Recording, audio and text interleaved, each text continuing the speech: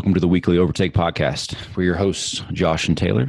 We're coming to you right after the MotoGP race from Jerez in Spain. And it was a lot of stuff to talk about. We saw some historic things happen this weekend. Some really exciting things for the rest of the season, I think. We saw the championship stay close. We came in close, and we're leaving the same way. We just kind of switched around a couple of folks. I think for sure the highlight of this weekend was the Petronas Yamaha satellite team. I think that their performance from the riders, from the team, really speaks to, one, I think how good the Yamaha is at its core. How good these two rookies are, Fabio Quartararo and Franco Morbidelli. Showing a lot of promise for the rest of their careers. One of the historic things that happened this weekend, Fabio Quartararo took the youngest person to ever qualify on pole. He took that honor from Marc Marquez. So 20-year-old guy doing big things, which is great to see. And so we'll start off with free practice and qualifying. Basically we saw Fabio and Franco qualify 1-2 with Marquez in third. It was a extremely entertaining free practice 3. So, which I think is really what kind of set this whole race, set the whole, how the results came to be. Big takeaway from FP3 was Rossi not making it into Q2. So, he had to battle in Q1 and ultimately it only started 13th, which obviously really hurt his ultimate place because he really came into his own and found some pace at the, from the middle to the end of the race. Ended up finishing, sixth, which is, great. That's classic Rossi. On race day, you really can't count him out, but it was just his starting place that hurt him on there. So, Josh, what did you think of qualifying? Qualifying itself was really exciting. Fastest lap after fastest lap on those second runs after they went out on those soft tires. The story for me, I think, was track temperature and obviously the brand new surface that we have here. In Spain for MotoGP, we saw not only that record being broken by the youngest pole sitter in history, but also every lap record and race lap record was broken this weekend as well on the brand new surface, which is to be expected. And I think the riders were really happy with this coming from Austin, Texas, where it's basically off-roading to them, and then coming here to a brand new surface was nice. But that track temperature too changed a lot throughout the practices and in qualifying. And even today on race day, it was 10 degrees Celsius higher. I think almost 12 by the end of the race when it was over 43 degrees, which is super duper hot. And I was wondering how that was going to affect the wear. I think almost everybody went with a hard front except for Crutchlow went with a medium front. It really didn't seem to affect him much, but I was kind of keeping an eye on that during the race to see where that was going to go. And the Yamahas were really bad during the early practice sessions. And then FP3 was much, much cooler. And they actually showed some better pace. They showed, had better results there in free practice 3. Rossi made up to 11th at that point where he was down in 18th and 16th prior to that. So I was wondering if the hot temperatures during the race was going to negatively affect them, but it didn't seem to at all during the race. So, it's surprising for the Petronas Yamaha SRT team out of Malaysia. It's their first year in MotoGP. So they were in Moto2 and Moto3 previously, but this is their first year at the top. And in the fourth race of the season to lock out 1-2 with 2 young riders is really impressive on their behalf. I guess anywhere you put the Petronas name, you see success, whether it's Mercedes or on a Yamaha and MotoGP. Clearly a a top-notch outfit. I mean, they obviously are taking this very seriously. You know, I'm just kind of shaking my head at Tech Trois. You know, I just can't really imagine how they feel. Obviously, giving up what is a great bike. I mean, clearly, just the result. You know, it's a combination. Obviously, it's a combination of how good the Yamaha, again, at its core is. I think the settings that they've used in the past. You know, we saw Zarco on the satellite Yamaha do really well while the factory was struggling. So again, you have a great bike, you have some just raw talent, and a great team, and it doesn't take, you know, you don't have to be the best in any one thing to, you know, put it all together and get some great results. Yeah, we've seen it with Ducati as well. The gap between factory and satellite, I think, is much smaller in MotoGP than in other forms of racing, whether it's endurance racing or, you know, F1. But even with the Pramac, sometimes just doing better than the Ducatis on certain days. You know, not all the time consistently, but it's definitely. I'd be interested to see if they can keep it up. If Morbidelli, Moto2 champion last year, I think he's been pretty consistent this year thus far. But yeah, he wasn't able to hang. They hung for a while actually at the start of the race. I mean, Marquez came out and got that first corner lead, and yeah, the only person that can beat Marc Marquez is Marc Marquez, and that's what we saw last time around in Austin. This race today, I don't know if they pushed too hard early, the Petronas Yamaha team, to try and keep pace, and then ended up just having to fall back. Quartararo had to retire. Right, he had an issue with gearbox. Yeah, so he just pulled off, no wreck, just retired into the pits. And then Morbidelli consistently just got picked off by everybody as they made their way up to the pack. So I think the storyline of the race was the cream rises to the top, if you will. You know. Yeah. So diving into that, obviously, like you mentioned, Quartararo having that gearbox issue, super unfortunate. I think he had a lot of pace, and I think he would have stayed up there towards the end. You know, which I don't. Did you catch in the warm up session this morning? Marc Marquez had an issue with his bike. Yeah, I heard talks of it that Honda was having some issues with just mechanical trouble. Yeah, so that was I didn't hear exactly what that was, but you know, it's just kind of interesting seeing these issues. I mean, hard to say what caused it. Maybe it was a fluke. You know, it's just kind of bad luck for Quartararo, but anyways, you know, and I think with Morbidelli, and I think Quartararo would have faced this as well. I think being so young in MotoGP, I think one of the skills you learn is, you know, obviously managing the tire, and then being able to keep the pace with degraded tires. And I think, at the end, Morbidelli he couldn't keep the same pace with those worn tires, which, you know, a lot of other folks are able to do. But again, they've had a lot more experience on that. But still a good showing. I mean, honestly, I don't, you know, I think that they are doing exactly what they expected to do. I'm not so sure that that the Petronas team is, again, expecting race wins. I mean, of course, but I think they're right where they need to be. I mean, they're showing pace. You know, they're getting their team together. So, looking at the lap chart, it wasn't until lap 10 where Morbidelli overtook Quartararo, and then he fell off. It was, 20. So lap 15 was then when Morbidelli was replaced by Rins. So Rins made his way up the pack, like, surprisingly well, super consistent. He didn't get stuck as much. Rossi was trying to make his way up the pack too, but he got stuck behind Jack Miller there for a while. That Ducati, every time it was coming out of the corner, they just couldn't get that edge on those straights. And then that's probably why the Ducatis, I don't want to say they suffered here, but they just didn't have the pace that the other bikes had, because a lot of this track is spent leaning over and not straight up and down going down the straights. So they couldn't flex that muscle that is, you know, the top gear on that bike. Yeah.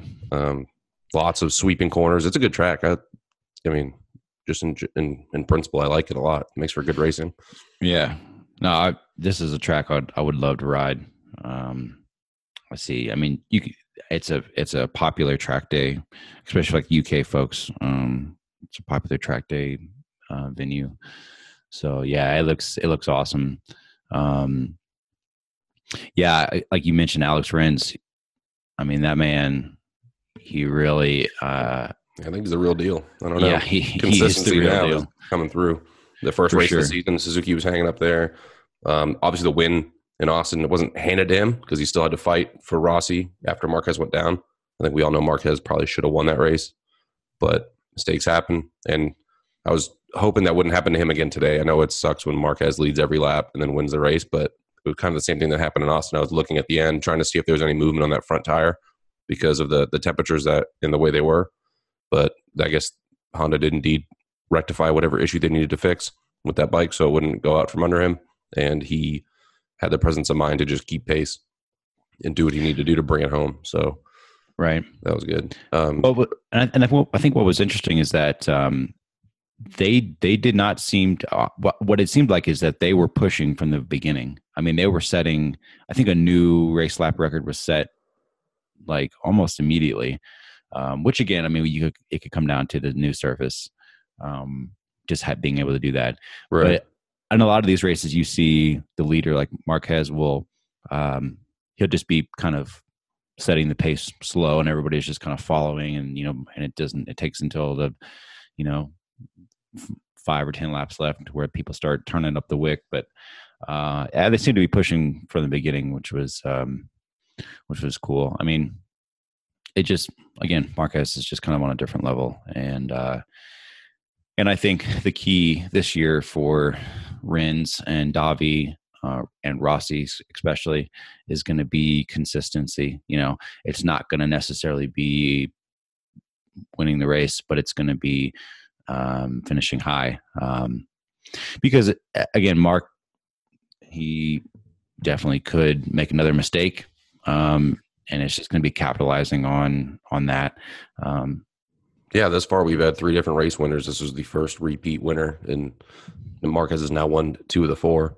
But with Davi winning the opener, Rins winning in Texas, I mean, it's still pretty open. I think it's important, like you said, even for those guys that have a bad qualifying or bad practice session, like Rossi, that they have to make their way up the pack and make sure they're not just finishing in the points, but like those top 5 points, because that's going to make a huge difference when it comes down to the end of the season and how close it is. That's why Davi, they were talking about at the end.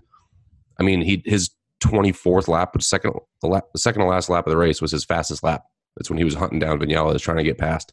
And Vinales did an excellent job defending, and he held it right there with him and did not let him get by. So Vinales surprised me. I expected him to either make a mistake or just push too hard, but he was really consistent throughout the race, started 5th, finished on the podium, and fought well for his position. So I mean, yeah, no doubt. I think he finally got a good start to the race. I mean, that's what he's been struggling with is he'll set a awesome qualifying time, can finish the second half of the races. He's always seems to come back, but it's these starts that he's had trouble with.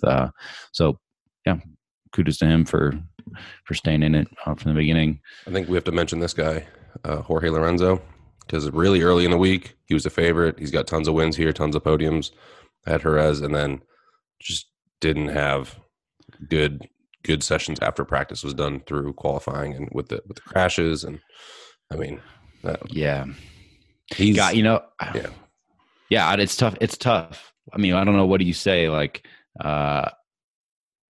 is he just that fickle of a rider? To me, it just seems like, yes, he is a world champion. And he's a fast motorcycle rider, but it's like the racecraft. It's being successful in all conditions or in a multitude of conditions, which just seems like he just completely lacks. He just doesn't have that grit that some of these other riders have. I mean, Stefan Bradl's finished, he's a Honda test rider, finished what, 5 seconds ahead of him. It's just crazy. He was a wild card rider for this week. He finished in Yeah, he was in 10th place at the end of the race. Lorenzo was in 12th. So yeah, about 5 seconds ahead. Yeah. And I mean, it's just kind of unacceptable from his caliber, from what number one, what he's getting paid. Yeah. Number two, what he's capable of. How long is it? Do you know how long his contract is off the top of your head? Not trying to put you on the spot or anything. I don't, season. But I mean, they're not talking about him losing a seat this year. So I imagine he's got another year, right? At least. So, and this was his place to perform, right? All the smack talk coming in like, hey, if you're going to do well, this is where you have performed well in the past. Yeah. And I mean, he's on different bikes all the time too, right? Because he was on Ducati, now he's on a Honda. I mean, he's been hopping around. Maybe he just needs that seat time, if you will. But I don't know what's going to help him going forward. Well, the big thing was that, he crashed. Obviously, he crashed late last year. And then he crashed in testing over the winter. So this race, about 6 months or so after his last crash, was supposed to be, okay, I'm fully healed. This is a quote, pretty close to a home track. I know this. He knows this track well. So he's got an excellent record here. I mean, across all of his racing career. So this was supposed to be it. I mean, there was, the weather was perfect. The grip was perfect. There was essentially no reason, barring, I don't know if there's some sort of mechanical thing that was going on that we haven't heard about yet, but essentially there was just supposed to be no reason that he couldn't be up there. And so, I think he's going to face a lot of tough questions. Like, so he struggles when conditions are not ideal, whether that's whatever. So conditions were ideal. So what's going on now? Right. Is he still not fully healed? Like, what's up? So yeah, in his own head too, maybe. And he only ever advanced 2 positions the entire race. Started 15th, ended 13th. Like, to me, that's just unacceptable. Like, you have 25 laps and go up 2 positions. Rens did that on 2 laps. Rossi did it basically back to back too. Like, yeah, I don't know. It's always exciting when Rossi starts that charge. I think he started a little late today, and really the gaps at the front were too big for him to really do anything about it. But it's just so impressive how smooth he is. Yeah, it's that experience that comes in late in the race where, tired, grip isn't ideal or whatever, and he other people are tired, and he pulls out the extra. Yeah, we didn't see too many grip issues today, actually. So I guess I don't know if that's props to Michelin for making a really good hard tire that can perform when it's 115-degree track temp. But I didn't really notice too many guys that were struggling. There were some mistakes made on the corners where they came in too hot or ran wide, but there was never like any squirrely moments really with the tail of the bike or the front end of the bike. The one incident we did have with Miller and Aleix Espargaro, that was more or less just them running into each other and being aggressive. So Miller was not happy after that incident, but I guess rightfully so. No, but it definitely didn't look like Aleix did anything wrong. I think he went for the opening. It was just a racing incident. Yep. Didn't see him. I mean, and I didn't see anything pop up about them looking into it. So I think it was all fair play. Yeah, in the end. Yeah, cool. No doubt. So, just all in all, a solid race. I think it's, it's good for the championship. I mean, we only have nine points covering the top 4 still, which, this is a long season. We've got how many other races left? There's 19 15. Total, 4 down, 15. Yep. Yeah. So, long season, lot to go. I can say that I'm just very happy with the way that the series is run to be able to, again, and like I mentioned again, for a rookie team having 2, one rookie, one guy. This is his second year, Morbidelli, but to allow them, the rules allow a team like that to produce these kind of results. I think that's indicative of a really solid run championship. It's just a good organization as far as a whole. I mean, it's definitely more unpredictable than other series. That's for sure. And it makes it more exciting. and you get to hear all these names up and down, the grid, like, because that will happen with Quartararo. Maybe you didn't recognize him before, but now he's impossible not to see because he's sitting up in the front row. Yeah. And I don't know if he was nervous, but you could tell they kept paying him before the race, and he was laying down in his tank, kind of getting in his head and trying to work everything out. I could imagine those nerves as being, he's barely 20. Like, his birthday's in April. So it was like weeks ago. He's, basically 19, brand new 20-year-old. So, right. Yeah, I mean, hopefully he can continue to do well and doesn't, end up like Zarco or whatever, did really well. And then, but I mean, he switched teams, so that's a whole different story. But yeah, I think he will with fireworks last year. And then, and he's a Frenchman too, so I figure that's a correlation. And the next race we have is at Le Mans in France, so there'll be more Quartararo fans along with the Zarco fans that are there supporting their guys. So no doubt. Yep. Well, I think Josh, unless you got anything else. No, it was a long 3 weeks between races, and I'm glad we're back at it. We'll be seeing you guys next week. We got Formula One in Spain at the Barcelona Catalunya circuit. That's Sunday, 12 May. And then the week after that, we're looking at the Le Mans race in France, 19 May for MotoGP. So excellent. Yeah, as always, thanks for listening. If you like what you hear, please subscribe, give us a review. That helps us a lot. And if you want to send in some questions, or if you think there's something we need to talk about or you want us to talk about, you can email us at weeklyovertake@gmail.com. Thanks for listening. Cheers.